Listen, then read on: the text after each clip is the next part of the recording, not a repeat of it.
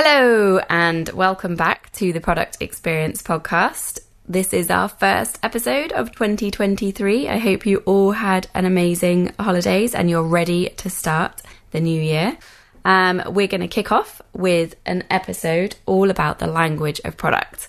And we're talking today to Andy Polaine, who's a design leadership coach. He's a service design and innovation consultant, an educator, a writer, a keynote speaker, and a fellow podcaster. Sadly, Randy couldn't be with me today to do this introduction because he's off in New York doing what New Yorkers do, which I guess is like eating donuts and stuff like that, maybe drinking some fancy cocktails. But I'm terrible at doing these intros on my own, so I'm not going to chat anymore, and let's get started with our chat with Andy. The Product Experience is brought to you by Mind the Product. Every week on the podcast, we talk to the best product people from around the globe. Visit mindtheproduct.com to catch up on past episodes and discover more. Browse for free or become a Mind the Product member to unlock premium content, discounts to our conferences around the world, and training opportunities. Mind the Product also offers free Product Tank meetups in more than 200 cities. And there's probably one near you. Andy, so welcome to the podcast. Thank you for having me. It's a pleasure. And before we get stuck into our topic for today, would you give us a real quick intro into your background in product or not in product? So, it depends how far back you want to go. I originally studied film, right? I wanted to be a film director. That was my thing. And then I computers happened, right? So, and back then, very early 90s, so I'm talking like 1991, 2, 3, multimedia happened. So this interactive thing, and it allowed us to, a bunch of us who didn't really know about coding or anything, to start making interactive stuff. And, the fact that we didn't really know what we were doing was quite important because we were exploring this medium and trying to understand it. So that's how that started. And so it developed into what is now, or what was, interaction design, eventually UX, IA was in there too. All of those things before that was, any of those things were a thing. So we were exploring, what does it mean to make interactive stuff? And then, I worked as a sort of digital interactive guy in various forms for some time, both teaching it as well as doing it commercially. And then I was heading the School of Media Arts actually in Australia, what was then the College of Fine Arts at UNSW there. And we were having I'd sort of got interested in designing organizations, and we were having a faculty meeting around, reorganizing the faculty.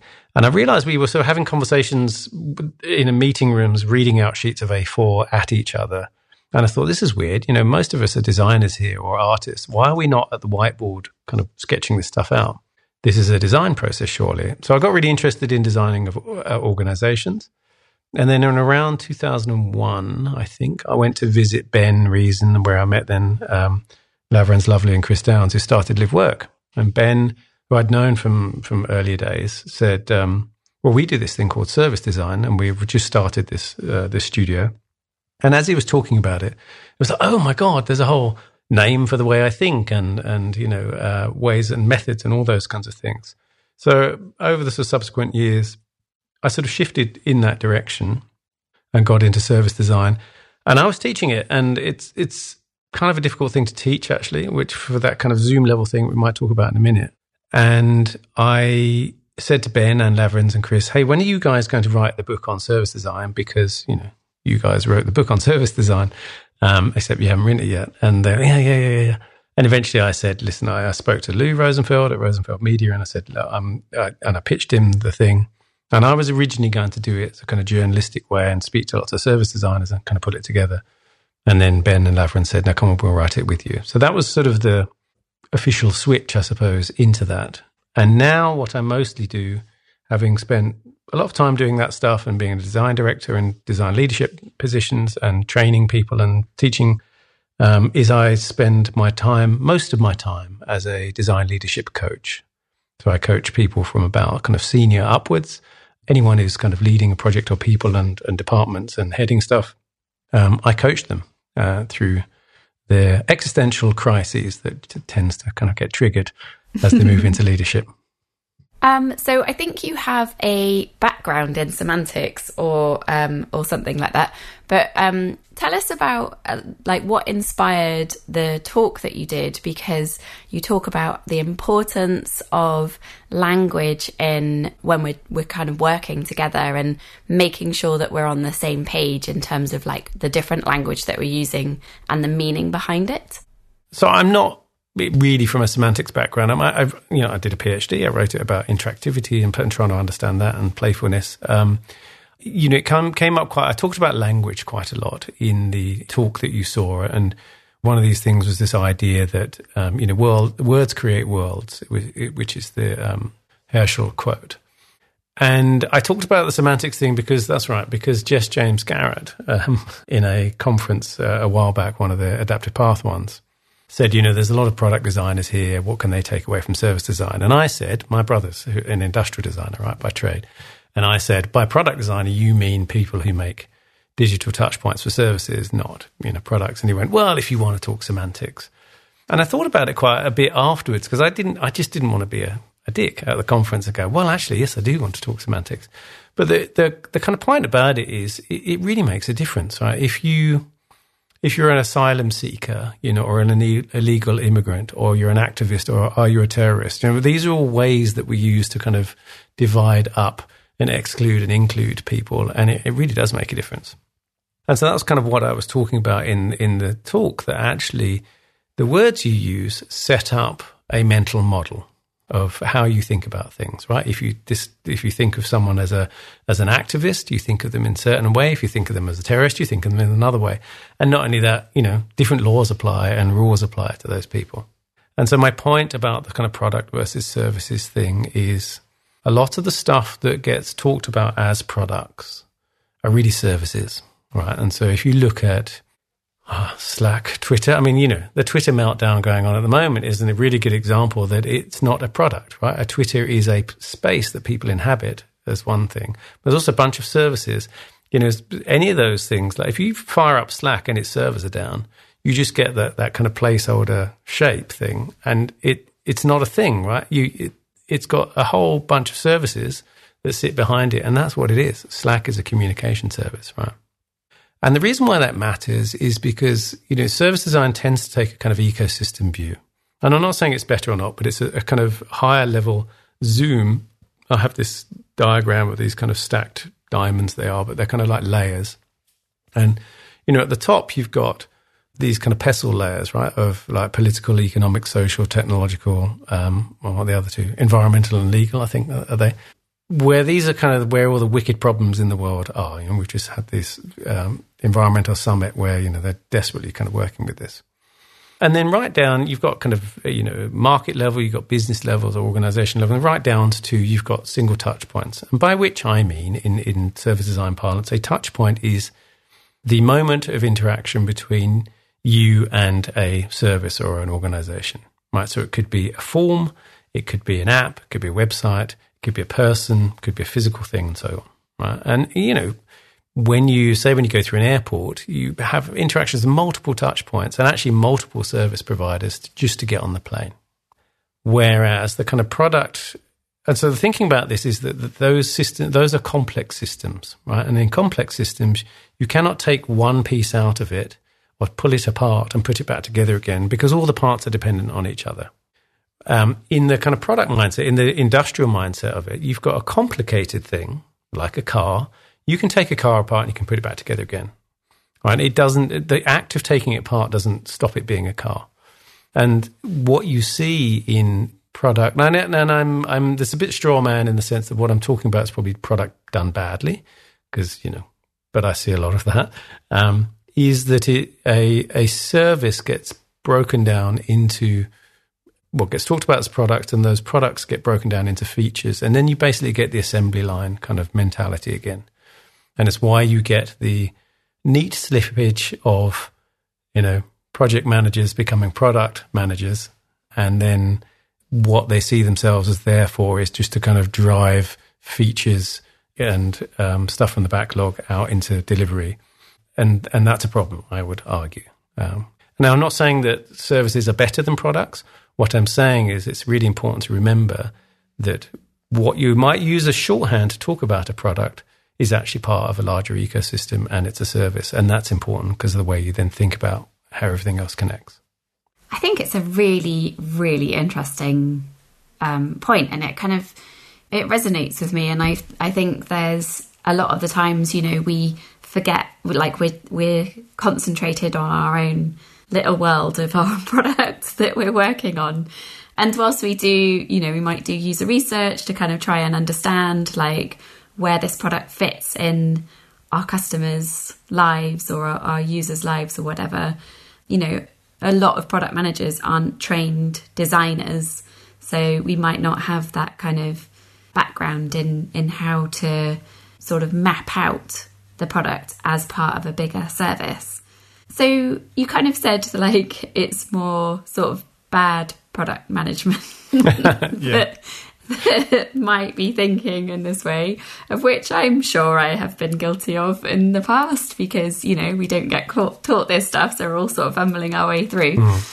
Do you think that like in the world of service design, like I don't know many service designers, I'm not particularly familiar with the practice. In the world of service design, is it, how do people then structure or kind of think about design so that entire experience is more considered? Like, how is it broken down? Yeah. So, when I say bad product management, I'd say, I guess, what I mean by this is a sort of obsessive focus on subdividing into kind of features and feature teams and, literally down to, there's a team whose job it is to focus on notifications, right? Or, some really kind of small, a submit button. I have heard of a feature team of a submit button, right? And that, of course, and each one of those gets kind of a certain, if they're lucky, OKR, or it's a KPI that is focused around, say, we want to get more people engaging with this. And, of course, it completely ignores the idea of, well, maybe your product or your service isn't that interesting, and maybe people just don't want notifications and all that kind of stuff, right? Maybe they're just not that into you, as the book goes. And the longer kind of context of that means that you get a team who are obsessively focused about actually, notifications are kind of like digital junk mail, right? And it's like then just a team who's completely focused on how can we make our junk mail more engaging? How can we do more of it? And it's like, well, maybe that's the problem, right? Maybe the problem is further upstream. And that's the kind of thing I mean. When I read, say, Teresa Torres' book or Melissa Perry's book or people like that, I read it and I go, yeah, this all makes sense. And for me, actually, I feel like I'm reading someone talking about product service ecosystems, right? But in my coaching, I hear a lot of the sort of opposite thing of designers getting kind of pushed down into the assembly line, especially when things are kind of money is tight or kind of things are stressful. And they don't really get to exercise one of the really good things that the designers have, which is, why are we making this thing? How could it be different? And why could it be different? And what assumptions do we have about that? And all of that kind of stuff, which should be in there. So one of the things that service design does is try and map out those ecosystems, right? So there's a thing called a service blueprint, which, as an artifact, it's like a kind of higher level customer journey, but it also has all the backstage stuff. So the stuff that the organization has, these swim lanes, like a kind of customer journey might have, but it looks at kind of what needs to happen backstage for that to happen. And one of the sort of fundamental things about that is, well, there's two things. One is to understand that services unfold over time and across channels, right? So someone's journey, I mentioned the airport thing. There's a whole load of kind of steps that you go through, often dislocated steps over time, and you use multiple channels at the same time. If you ask people even how they go to a foreign city, how they decide to kind of travel from one side of the city to another, they'll triangulate a whole bunch of stuff, like I'll Google it, and then I look up the kind of metro app, and then I've got a ticket thing. There's a whole load of stuff that people are doing all the time. They're crossing multiple services. And you only need one or two of those to break, and the whole thing starts to fall apart. So that's kind of one thing, is looking at that. How does that work? And mapping that out. The other thing is that it's less the artifact itself, which kind of degrades immediately. As soon as you make a kind of version of this, it degrades. It's actually the conversations in front of them. And, whether that's in front of a digital version or kind of masses of Post-it notes, as the cliche is, on the wall.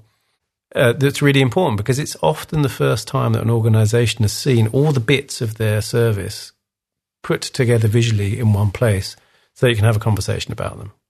And that conversation is a multidisciplinary one, right? So there are people who call themselves service designers, and I don't want to kind of dismiss their craft and their discipline, but I've come to kind of feel that service design is an activity that a multidisciplinary team do, rather than a particular craft as such, or or a role. Because if it's done right, it kind of disappears, right? The whole organization is oriented themselves to thinking in that way, rather than seeing themselves in little silos. And that's the kind of sort of fundamental thing about service design. And ultimately, stuff has to get made and delivered, right? So that's physical. There's always, most services have a kind of man in a van. There's always a man in a van part of a service. You also have the digital touch points, and they're very, very core part of services. But you have a whole bunch of other stuff too, like backstage infrastructure and all sorts of, and people are really important. So all of that stuff needs to get done, and when it does, it goes back into those other disciplines who are and they work that way. The key is to not lose the sort of connective tissue between them as it does go into those different bits. And so there's this kind of come together, go away and do some stuff, come together, go away and do some stuff, and this orchestration that happens that is really, really important to have a coherent service experience. I've had the opportunity to work with a really good service designer in the past, a couple of them actually. And at times it felt like, me playing the product manager role on the team and then playing the service designer role. There was a huge overlap between what we did, because they were helping us map things out and get a greater understanding and how everything fit together. And it was really all about creating an understanding for the whole team more than anything else. That they went on and did other things, but you touched on something earlier in that answer, which was you get to, or earlier in the conversation, where you get designers that you talk to who feel left out and squeezed into just doing the thing rather than exploring. So let's abstract this out a tiny bit. So one of the metaphors you use for all this is that you're creating a garden. And if you're creating a garden, you can design it all, you can do all the other things, but if you've got a whole bunch of tree surgeons, but what you really need is a bridge over the lake, you end up having teams that just need to build certain elements so that the service holds together and you get that cohesive experience. Yeah. How do we handle that? Because I coach people as well, and I've talked to so many people who just say, I'm stuck in a feature factory. I just have to deliver this thing. I can't do the exploration bit. So how do you handle the difference between it's time for exploring or time to just make sure that something is done? I mean, so that example you just gave is exactly what I guess I'm kind of complaining about. And that's just to sort of loop back to the beginning. That's where I think the linguistic mental model of product, which is, a thing we build and it goes on the assembly line and then it gets built by people who don't really have to kind of have any interaction with each other. The person putting on the wheels doesn't have to care about the person putting on the headlights. And then it gets and it gets sold, and that's it, right? Then we've shipped it, and then we don't care about it anymore. And services aren't like that. And the reason why I like gardens is nobody says we shipped the garden, right? It's never finished, and there's this kind of understanding that gardens are never finished, and they don't always go how you think they're going to go. So some stuff flourishes much more than you thought. In my garden, our neighbour's tree actually is because we cut our tree down because it was sick, and our neighbour's tree flourished so much that it's actually a bit of a problem as a result. And so you get things that steal the light and cast shade on something else, and then something that really struggles because it's in the wrong location or the wrong soil and all that stuff. So it's a constant kind of monitoring. It's a constant sense and respond, right? Of what's going on, how are things doing, what do we need to kind of boost, and what do we need to trim back. I used landscape gardens, I'm English, as you can hear, and the whole country homes of the UK, of Britain, of these landscape gardens that were sort of done in the 19th century, I think. There's a certain sort of ego and humility in there that you have to have this idea of, like, I'm going to shape kind of nature to make it look like it's natural. And yet there's a humility in the sense I'm going to design something I'll never see in its maturity, right? It's going to last beyond my lifetime. And so there's a sense of being a good ancestor, and there's a sense of, understanding that what you do now really makes a difference to kind of the people later. It's the same thing.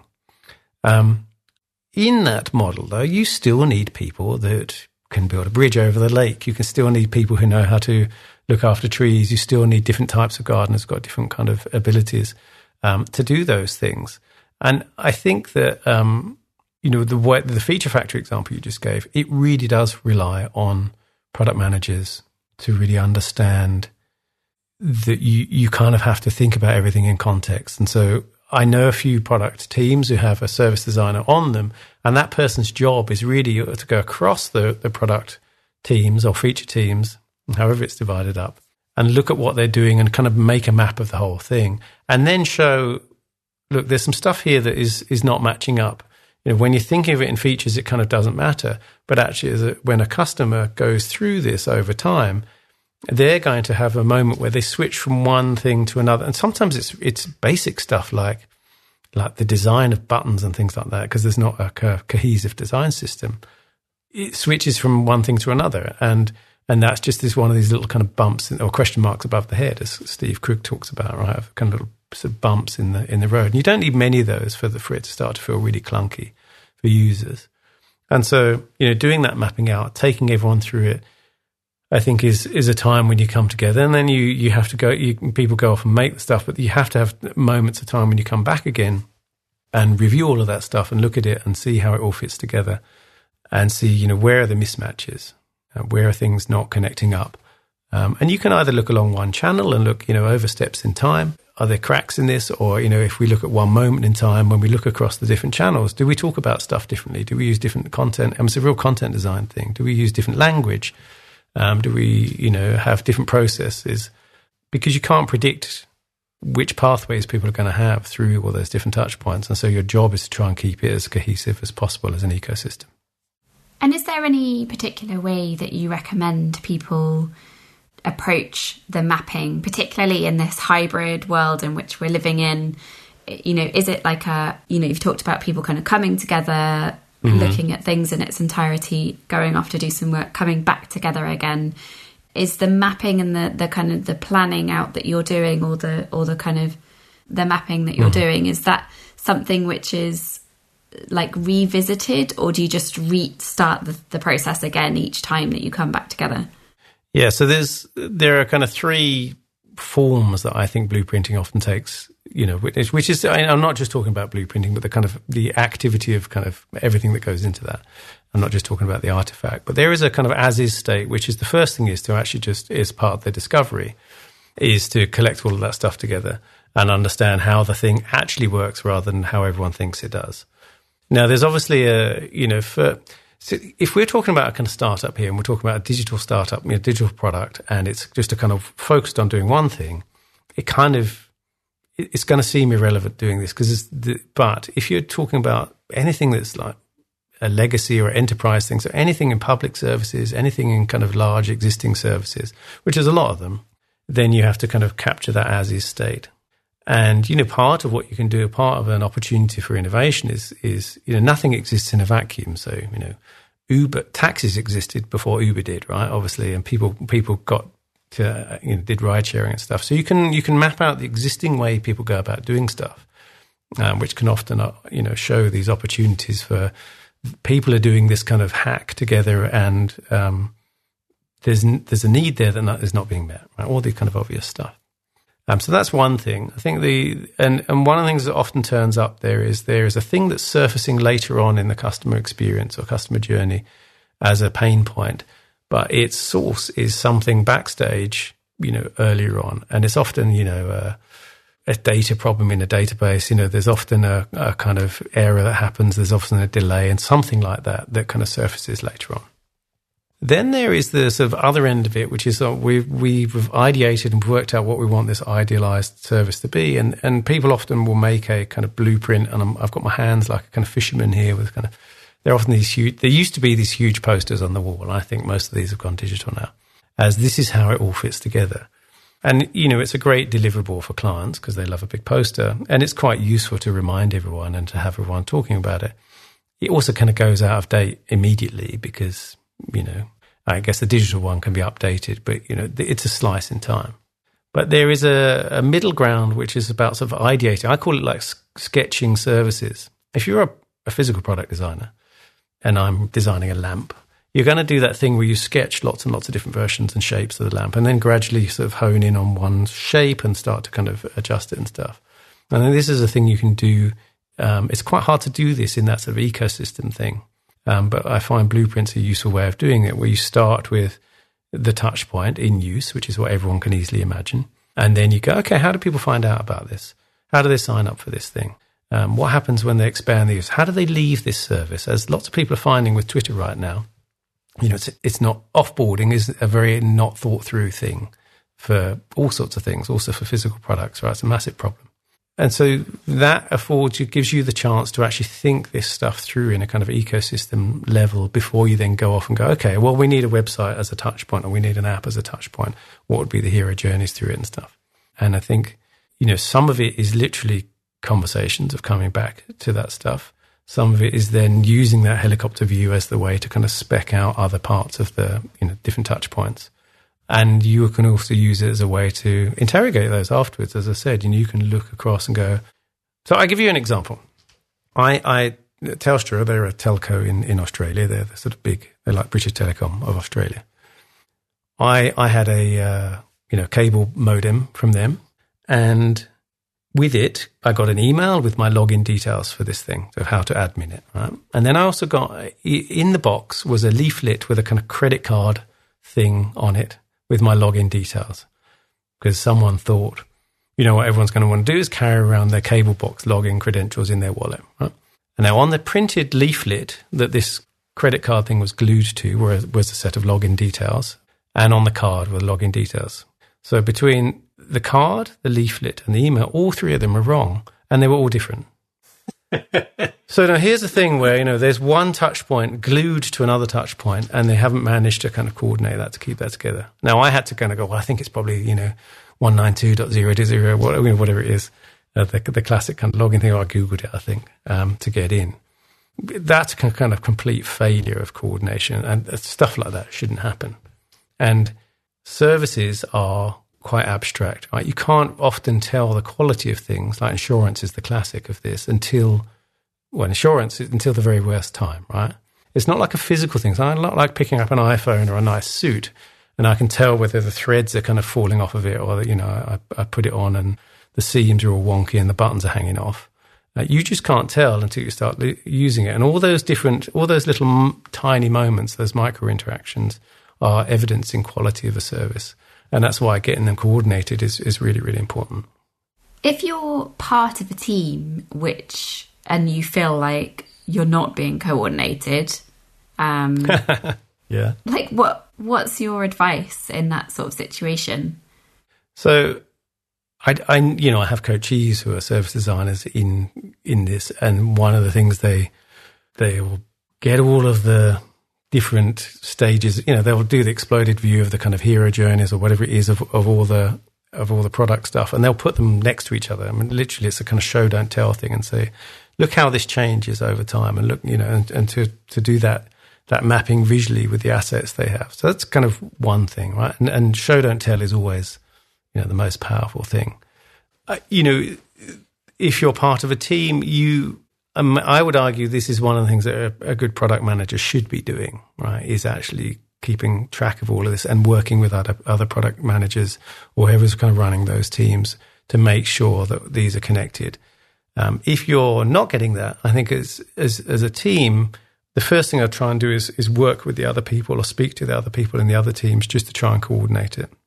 So you may be completely limited to the design part of this, to the kind of UI part of this. Hopefully there's nothing to stop you thinking. So I think Ben talked about this, Ben Rees and LiveWork talked about this idea of on and off ramps. Right? You are responsible for your bit, but you can think about where do people go from the bit I'm working on, and where are people coming from to the bit I'm working on, and are there some decent on and off ramps here? Do these match up? And so at the very least, you can kind of think about that, and you can go and speak to those people who are designing those other parts and check that at least your bits line up.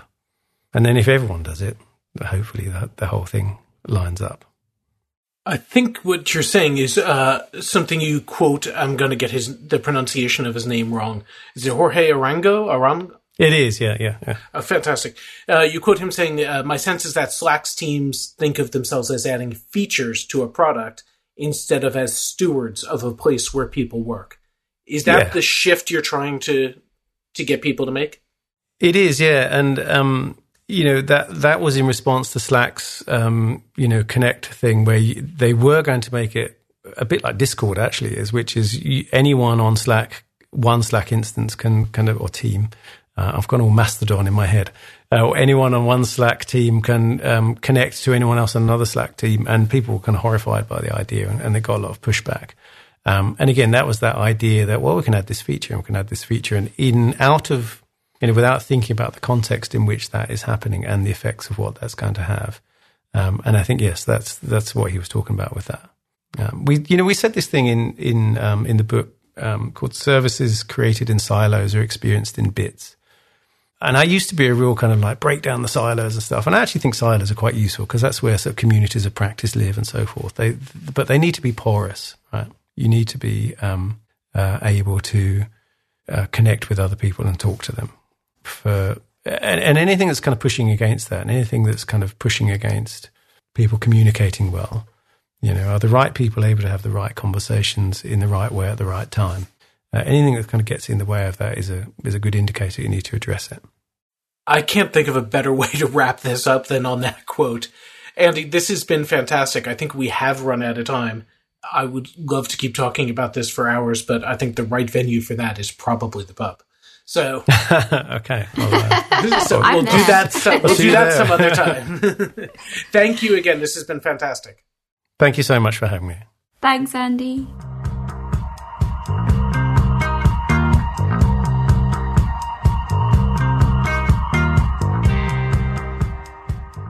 The Product Experience is the first and the best podcast from Mind the Product. Our hosts are me, Lily Smith. And me, Randy Silver. Lou Ron Pratt is our producer and Luke Smith is our editor. Our theme music is from Hamburg-based band POW. That's P-A-U. Thanks to Arnie Kittler, who curates both Product Tank and MTP Engage in Hamburg, and who also plays bass in the band, for letting us use their music. You can connect with your local product community via Product Tank, regular free meetups in over 200 cities worldwide. If there's not one near you, maybe you should think about starting one. To find out more, go to mindtheproduct.com/product tank.